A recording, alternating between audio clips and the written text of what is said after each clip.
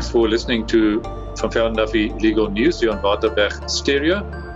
We have a discussion today, firstly, regarding whether you can click on a website, on a link or whatever, and whether that then constitutes an agreement that was concluded, firstly, and then we'll deal with a couple of other types of agreements and legal documents like a will, and answer the question as to what the formality requirements are for those types of legal documents to be valid and enforceable.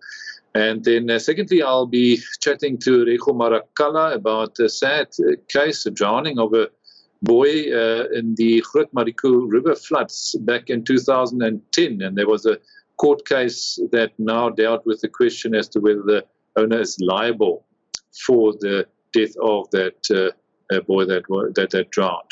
So yeah, please stay tuned for those two, what I think are very interesting discussions.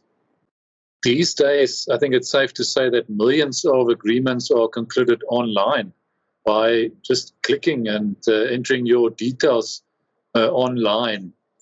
But what is actually the legal position here in South Africa in respect of agreements concluded online or electronically? My name is Volker Kruger from Van Velden Duffy Attorneys. You're listening to Waterberg Stereo. I asked Alicia Kuzak from our department to have a look at this question. So, Alicia, what do you think? Hi, thanks for having me. So I think maybe as a starting point for the discussion, it may be useful to refer to the relevant piece of legislation just to give an outline of what it is. So in South Africa, we have what we call the Electronic Communications and Transaction Act. This is Act 25 of 2002. So what this act essentially attempts to do is not to give new validity requirements for electronic agreements, but really to provide a sense of certainty regarding electronic agreements. You know, when can we conclude them? How can we conclude them? What do they look like? And things like that.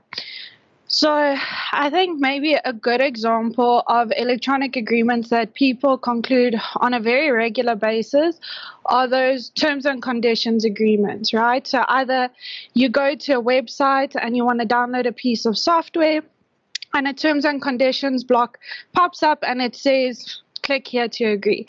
And what happens though is very, very few people read those terms and conditions. Nobody actually clicks on the hyperlink and reads the 50 pages of terms and conditions that Microsoft has created.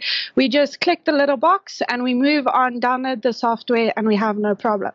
So I think in those circumstances, the question often arises like, is this a valid contract? Because I think very few people even think of it as a contract, but essentially that is what it is. You are concluding an agreement. So what the ECTA says in this regard is that just because information is contained in a data message, such as a website, doesn't mean it doesn't have legal effect. And even if information is merely referred to in a data message, it still has legal effect. So when we look at these little boxes, either it will have a read more option and all the terms and conditions will pop up, or there's a hyperlink. You have to click on the hyperlink, go to another site, and then you can find the terms and conditions. So the question with these agreements are, why do we consider them to be valid, right? So as I said, the ECTA doesn't change the validity requirements for contracts. Those requirements remain the same. There are common law validity requirements, and there are 5 of them. So we generally refer to capacity, legality, consensus, possibility and certainty of performance, and formalities. So here we're talking about the formality of the contract. So we accept that the parties are old enough to conclude the contract. We accept that the contract is legal. We accept that both parties want to conclude the contract, and we accept that the contract is legally possible to be performed. So most contracts that we deal with actually don't have formality requirements.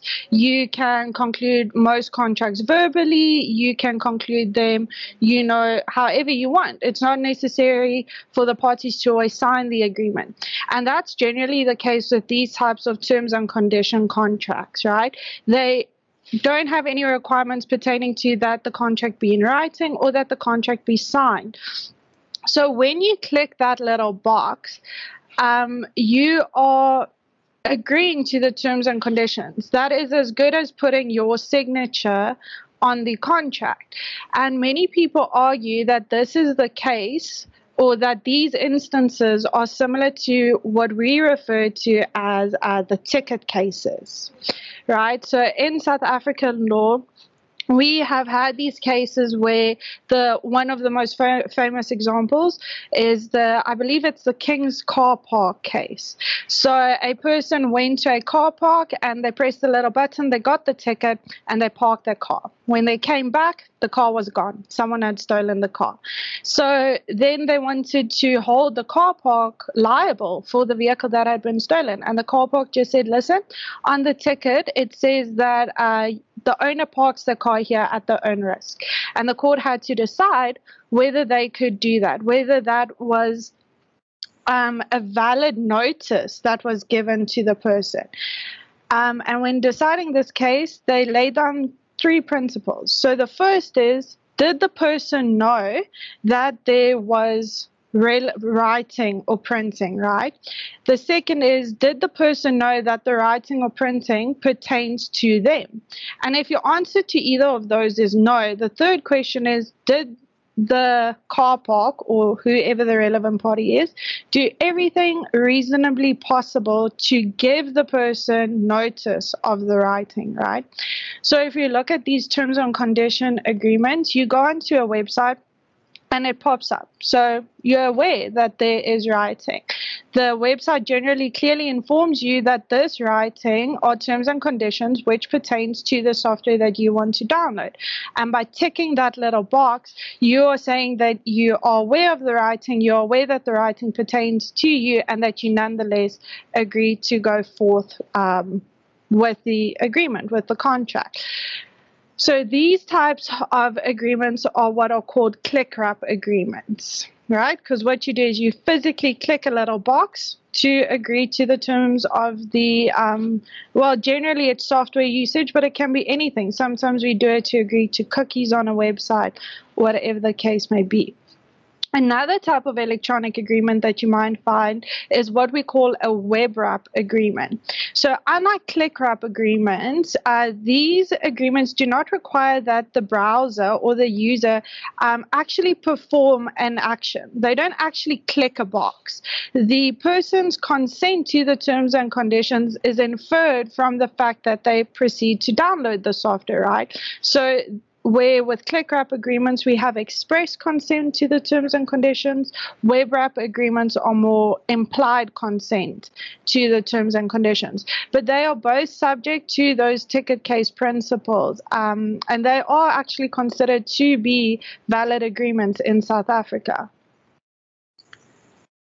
I think there are also a couple of cases dealing with amusement parks, which I guess are also comparable, no? Where anybody going, for example, a joyride in the amusement park who was injured during an accident, even if there might have been negligence on the side of the owners or the operators of the amusement park, if that injured person walked past a clear sign at the entrance which excludes liability, which confirms that you are using the facilities at the amusement park at your own risk, then I think in those cases the court also said that you basically tacitly or by implication agreed to the terms of the using of the facility. So it's basically also a case of an agreement being concluded between the owners or the operators and the clients using those facilities. Now, would you agree? I think that's also another example. Yeah, that's 100% correct. That is the other case that is often referred to. It's actually the Durban's Water Wonderland case. And in that case, it was a mother and her child. I can't remember if it was a little boy or girl, but they were injured in the water park. And then the court just referred to the fact, like, as you'll even see at Gold Reef City, when you stand in the queue, there's a massive sign that says you enter these premises on your own risk. And the same terms and conditions are generally contained on the ticket that you receive. And the court said that they had seen there was writing. They were aware that this writing was applicable to them going into the water park. So by entering the water park, they had agreed to the terms and conditions as displayed on those boards and the tickets. What is interesting, however, with the electronic agreements is that they can be subject to either the consumer clauses that are contained in the ECTA or the Consumer Protection Act. So let's say we all just blindly agree to the terms and conditions of whatever company, right? And belatedly, we realize that there are some very unfair terms or terms in the contract that contradict the Consumer Protection Act or the ECTA. You can actually fight those specific clauses with use of the CPA. So it's not that you can completely to your detriment blindly agree to any terms. The terms do still have to be fair to a certain extent. I think that case that you referred to was also decided before the Consumer Protection Act came into operation. No? So I guess one would obviously just have to take that into consideration when any new facts might arise where similar legal principles are relevant. But okay, let's maybe move on. So, Alicia, am I right in saying that as a general rule, if you click and accept the terms, or even if you tacitly sort of proceed with using the website where there's a clear indication of the terms, etc., then there's a binding agreement created that you accept those terms, and then the contract is indeed enforceable, except if there are specific formality requirements for that agreement. Is that right? Yeah, that is about the essence of it. So let's take, for example, we could maybe refer to some agreements that we cannot conclude in this way, right? So the ECTA contains two provisions, one that relates to writing and one that relates to signatures. So the ECTA has told us that if there is a requirement that a document or information must be in writing, this requirement can be met even if the information is contained in a data message, right? So that would mean, say, for example, I email certain information to someone else. That information is then contained in a data message. And then Section 13 of the ECTA says that where the law requires that an agreement must be signed, right? That there must be a signature on the agreement. But it doesn't state what type of signature must be on the agreement. Only an advanced electronic signature will suffice. So the ECTA then later provides a bunch of requirements for an advanced electronic signature, but the essence thereof is that these aren't just your normal electronic signatures that you put on the bottom of your email, for example, or that you scan in, right? Those are just normal electronic signatures. So if we go and we look at, for example, the Wills Act. So the Wills Act clearly stipulates that in order for a will to be valid, it must be in writing, it must be signed by the testator or testatrix and then two competent witnesses, as far as I recall. So that means that the law has given very clear formality requirements for these types of contracts. And the ECTA explicitly provides that it is not applicable to wills. So therefore, we cannot conclude wills electronically. These, while they may be typed, it is permitted for a will to be typed. It then subsequently has to be printed and signed by the testator or testatrix and two witnesses. A video recording of basically a will. If you record a video where you explain in the video what you want to happen after you've passed away, would that be valid and enforceable?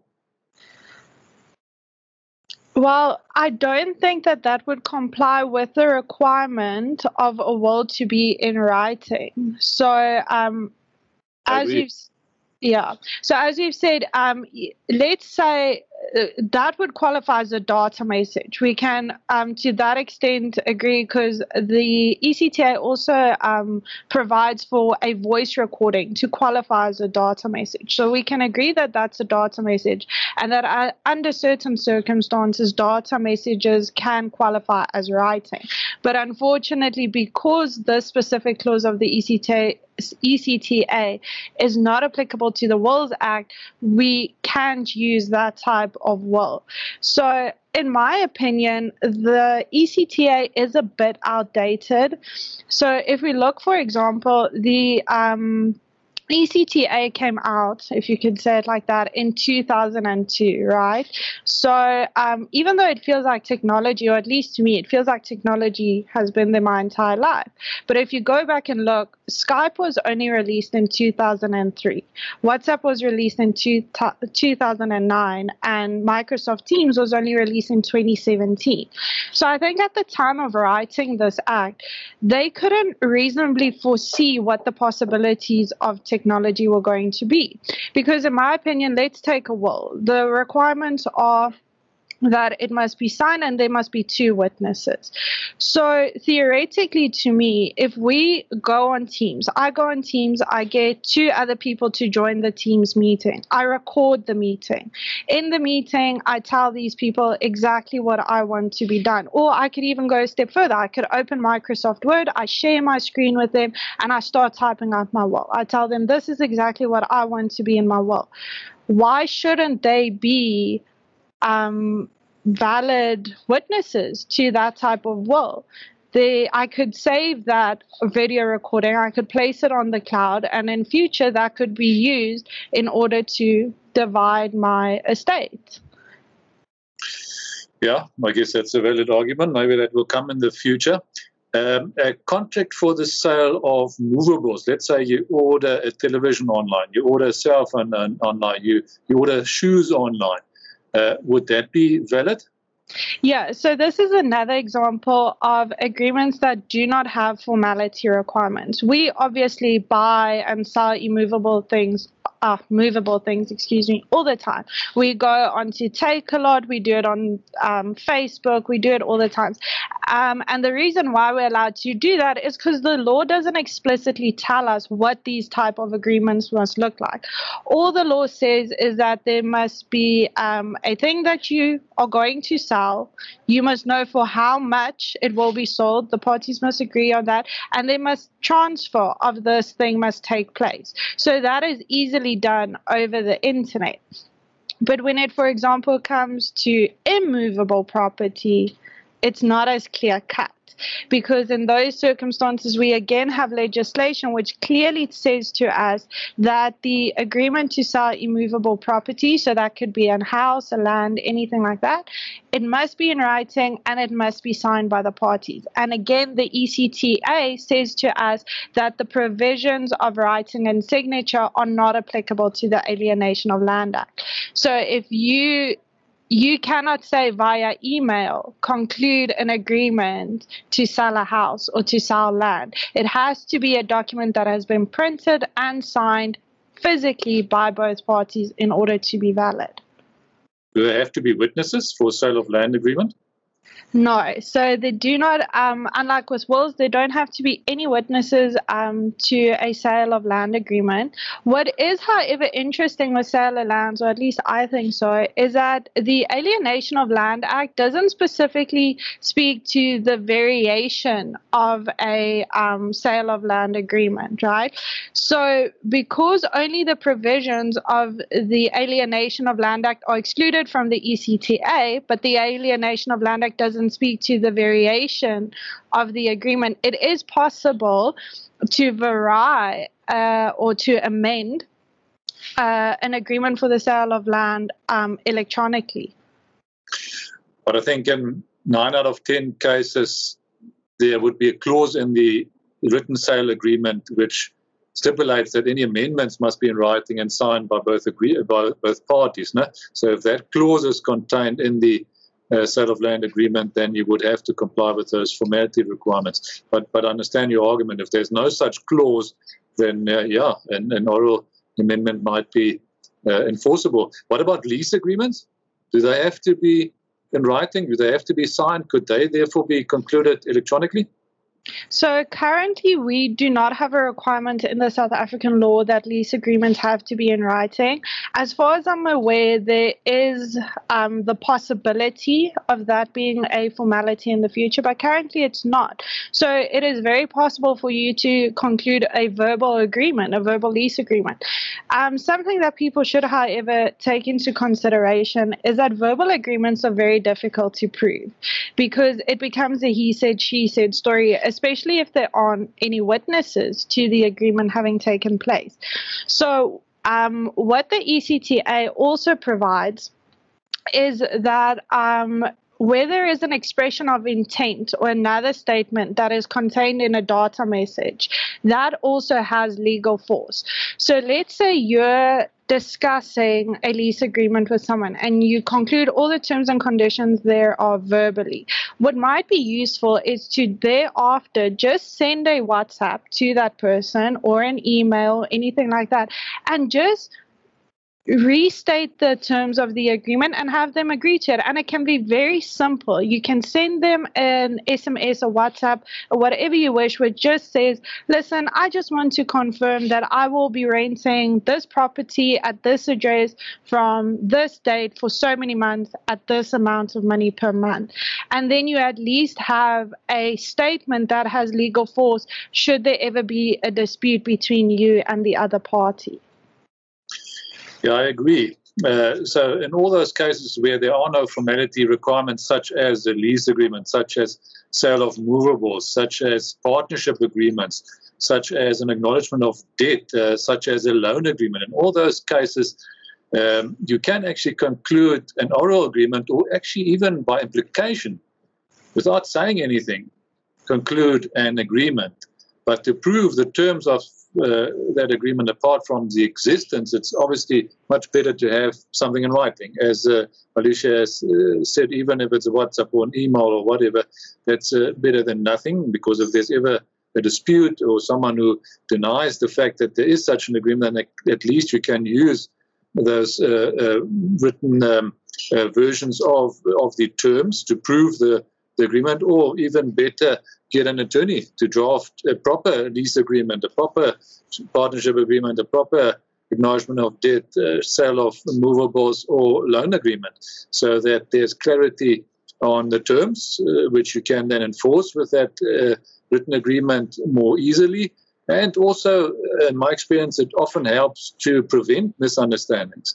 So the attorney can then help you to discuss all the terms that need to be discussed, which maybe the parties wouldn't think of when they conclude the agreement. So I think the prevention is better than cure, and a rule also applies in those cases. So, yeah, even though those agreements might be valid and enforceable, rather get the stuff in writing. Okay, thanks, Alicia. I think that gives us a good idea. Anything else that you want to add? No, not specifically. I just think, as you said, what people should bear in mind, even where the law doesn't specifically require that certain formalities must be complied with, the parties are always free to do so. The parties can always agree that they want their agreement to comply with certain formality requirements before it is valid. And in those circumstances, if the parties, for example, agree that let's say a sale of movable property, if they agree that such an agreement must be in writing and it must be signed, the provisions of the ECTA can be applicable to those agreements. So it will be, for example, possible to conclude those types of agreements via email and sign it, with your normal email signature. That will be sufficient proof of it. And I think that should also be remembered when certain formality requirements are made, such as that cancellation must take place via writing. So that is a common clause that we put into contracts. And then usually our intention is that the parties should, sign on a piece of paper that they vary or cancel the agreement. But there was a case of Spring Forest Trading where the court actually said that where one party had sent an email to another in terms of which they canceled the agreement and he put his name on the bottom of the email as a signature, that was a valid cancellation. They considered it to be signed and in writing. So yeah, I think that is also something to remember. Yeah, interesting. Thank you, Alicia. My name is Volker Kruger. I got Rego Marakala here on the line today. We're going to talk about the very sad case, a little boy that drowned in the Groot Mariko River floods some time ago. And that led to a court case against the owner of the chalet, I think, where they were staying. Please explain to us what the facts in this case were, Rego. Thank you, and to all the listeners. Indeed, Volker, this is a very sad event that transpired sometime in 2010, and judgment was only delivered in respect of the facts of the matter and liability sometime last month. Now, what appeared to have been a summer vacation for the Black family, they went to a lodge in the outskirts here in the Northwest Province, there by Groot Mariko. The lodge was advertised, and the Black family were enticed by the chalets that were offered therein, and most in particular the chalet that was close to the Groot Mariko River, that was built close to the Groot Mariko River. As they were staying in that farm, on that specific night, the river, there was heavy rain, and then the Groot Mariko River bank bursted and flooded their chalet. They tried to escape, and they were fortunate enough to escape, but the little boy, who was their last born, could not make it due to the water. Now, the family, they had scrambled to escape, but their young boy was unfortunately swept away, and his remains were found the next morning. And the matter for them, they then proceeded with litigation against the owners of the lodge or the chalet. That is the facts of the matter. And when the matter was brought before the court, both the owner of the property, of the lodge, and the plaintiff, they both agreed to say that, to ask the court to say that perhaps let's first start to establish as to whether the facts and the circumstances of the matter, indeed there is liability, and separate that with the quantum, the amount of money that's supposed to be paid. Now, as a normal principle in our law, to simply put it, when a court or parties come to that conclusion, obviously the court will then consider as to whether there is justifying facts that establish liability. Now, if the court finds that there was no liability, there was warning signs that were displayed, disclaimer notices, and they were warned that this particular chalet is built within a 100-year flood area. The court, if they decide that they were warned, obviously the issue of quantum, the issue of how much we are supposed to pay, falls out because they found not in their favor. But if the court agrees that there was liability on the part of the chalet owner or the lodge owner, then the court will obviously then postpone the issue of how much should be paid at a later stage. So then the court had to discuss those particular circumstances.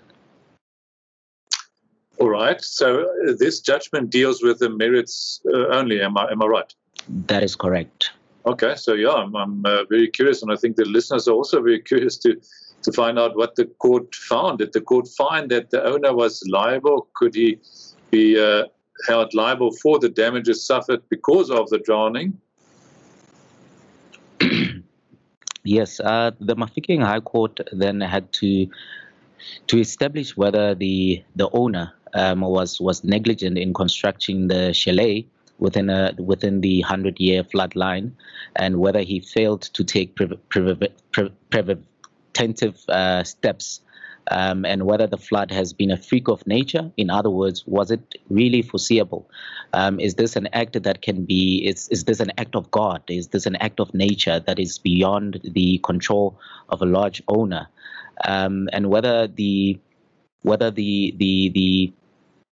customers, the Black family, had waived their right to sue due to the exemption notices that were put up to say that, you know what, be careful when entering these premises. You know, the owner won't be liable in case of any damages that will be suffered and so forth. So the court had to find out as to, taking into consideration the circumstances of the case, as to whether or not they'll find against the owner. And just to summarily put it, the court did indeed find against the owner, in that he was negligent. But in cases such as this, the court listened to the evidence of the mother, because the whole family had, after the incident transpired, they all moved to Australia, because it was an unfortunate incident for them, and they could no longer, bear that relationship in being in South Africa. And the court indeed took that particular into account. Now, on the part of the owner, there was the lady who was the administrator. She testified to say that there were notices that were put up and so forth. But however, the mother of the young Black, the little boy who was swept by the flood, testified to the fact that we were never showed these signs, and the court then, on particular on the indemnity signs that were put up, the court say that, listen here, the mere fact of someone putting disclaimer notices and warning signs, it does not necessarily mean that an owner will not be held to be liable. You must take certain measures, you as the owner of the particular property, to alert your customers, to show them that these signs are there, and to also caution them to say that this is what will transpire. So in other words, the mere visibility and the mere fact that there are signs that are put up does not necessarily mean that an ordinary person will take those signs and then make their own conclusion. You're the owner of the property. You're supposed to take preventative steps to enlighten that particular person and to inform them that, listen here, these are the consequences that might arise. And obviously, you would agree with me, Volker, if one was to say that, you might start to wonder and say that, you know what, I'm canceling my booking. But however, the court then said that, but you have to alert a person, alert them to these particular consequences which might follow, and they'll make a decision based on that. There was further testimony that was given by a hydrologist. Now, basically, they're specializing in, how hydrology, the water and riverbanks and so forth. Now, this aspect led evidence to explain how 100 flood line means, and also dismiss the whole concept of saying that 100-year flood line only happens once a year. And he did testify to the fact that it can actually happen twice a year, or even more than that. And the chances of it happening is between 5 to 6% out of 100. And also evidence was also led by the defendant to the fact that when he bought the farm, he also went to the municipality. The mere fact that he went to the municipality and kept on inquiring whether this particular area or this particular farm had experienced any floods and so forth and so forth. He just testified to the fact that the municipality just told them that there was no problem there, and also the engineers who were building the chalets told them that, listen, we don't think that will be necessary and so forth. And the court then took that particular evidence into account to say that, but if the owner was asking these particular questions, wasn't there more required of him? Because he would have not necessarily accepted a particular municipality saying that, listen here, there haven't been any flood lines that were arising here and so forth and so forth. You won't have any problems and so forth. As a property owner, knowing that you're going to make these chalets open for public, you should have taken certain further steps to ensure their safety and security. Now, obviously, the court came to a conclusion after all the evidence was led, and accepted the expert's evidence, and the expert's evidence by the owner was not contradicted in any event, and the court accepted that evidence as to assist them into coming into a conclusion. And therefore, after after all the evidence was led, there was a lot of testimonies that was given, particularly in regard to the circumstances which transpired therein.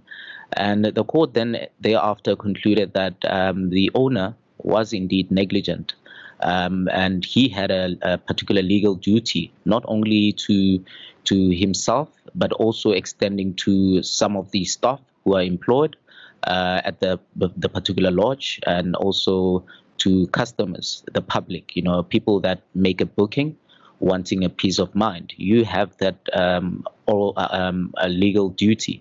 And also the court quite significantly out of their own accord made a passing remark to say that it will not necessarily be a legal duty only, but a moral obligation to ensure that the people who visit your lodge, their safety is of the utmost importance, and it's not only a profit machinery, but you should take certain preventative measures to ensure that their safety is of paramount importance. And thereafter, that's when the court say that, listen here, we're going to find you to be negligent in that regard, and there's more that should have been done. Do they give the wording of those signs that were put up? Do you know maybe what they stipulated? Not necessarily. But what the judgment discusses, it doesn't necessarily put out the exact wording of the signs. This was a mere testimony on behalf by the lady who was doing the administration that invited. Normally, when you visit a lodge, there will be someone that actually takes you to the chalets and shows you, okay, this is the passage where you can walk, this is where the swimming pools are, and so forth and so forth.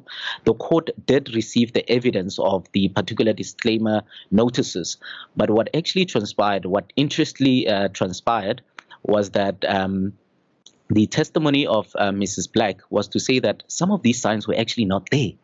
So she was of the opinion that some of these signs were actually put up after the event. And the court also, I think the court came to a conclusion to actually say that, but we find this very dubious, that an event transpired, these signs, in other words, they were not there, but somehow these signs were there, and they were at a very close proximity, close to where the chalet was situated. And Mrs. Black did testify, and her evidence was not contradicted in any event by the owner, to say to the fact that these signs were actually put up after the event. Okay, because there were a number of court cases over the years. We actually discussed one or two of them the other day in another program, where even if the owner or the operator of something was negligent, if the signs were clear and visible and the plaintiff saw them or must have seen them, then it's accepted in terms of our law, I believe, that the plaintiff contracted out of any potential claim. So even if you manage to prove that the owner was, for example, negligent, then you can't succeed with a claim if you walk past that sign which clearly says that you're using the premises at your own risk and the owner is not liable. So even if you can prove negligence, then you're not going to succeed. But it sounds to me like in this case, those signs were either accepted by the court were not there or not good enough or whatever. So the owner couldn't rely on that. And then based on the negligence, I guess the court found that he didn't take all the steps that needed to be taken as a reasonable person would have done. And that's why the defense was not successful, and the plaintiff on the merits succeeded with the claim. Is that right? Most definitely. What usually transpired is that I think for most property owners or business owners, when they put these disclaimer notices or exemption notices, they usually, we must weigh it against a right of a particular individual when they suffer damages or they suffer loss to be able to access courts. That's what our constitution guarantees, for someone to get a readdress of a particular situation or event that transpired for the loss that they suffered. Now, an exemption notices, our courts on various cases have always held that there should be an issue of fairness and also justice and reasonableness with regards to an exemption notices, particularly relating to the circumstances of a matter. So if we give any owner or operator of a holiday resort some advice, I guess firstly there must be clear signs and they must clearly communicate what the risks and the dangers are. And then preferably any guest should also sign something, sign an indemnity, which is also clearly marked as an indemnity. So you can't just have a standard form with a hidden indemnity. The indemnity must be clearly indicated so that there can't be any misrepresentation. The guest can't argue that he wasn't aware of signing an indemnity. So, would you agree with that advice, or what other advice could one give? I guess the other advice is not to build within the 100-year floodline. That I think also made a big difference in this case. Yes, indeed, that is most definitely true.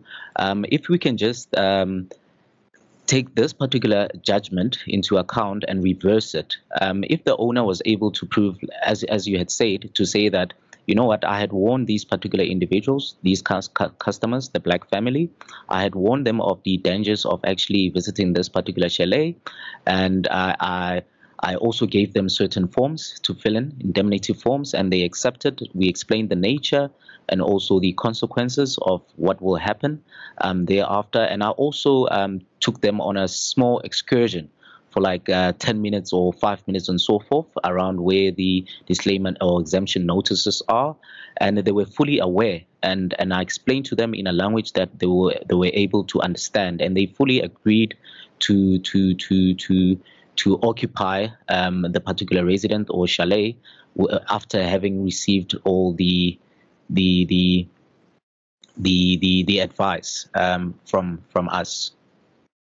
Sure. Basically, the court was saying that an owner of a lodge or resort and so forth has to show more steps being taken, and those are reasonable steps to show more, not just the mere visibility of those signs, but do also caution your customers, show them the notices, Now, the option is, of course, and the sponsors of this program, De Wet and de Villiers, Brokers and Rustmerk, will like me saying this is to take out insurance, so that you have that cover for in case you are liable for something like that. I think typically insurance cover of this nature is not that expensive, so that's another option that any owner of a resort can consider. All right, thank you, Rico. That's all we have time for today. Remember, our email address is info@vvd.co.za. Thanks for listening. Make sure that you tune in again next week, Wednesday, between 3 o'clock and 4 o'clock, and then also on Friday evenings.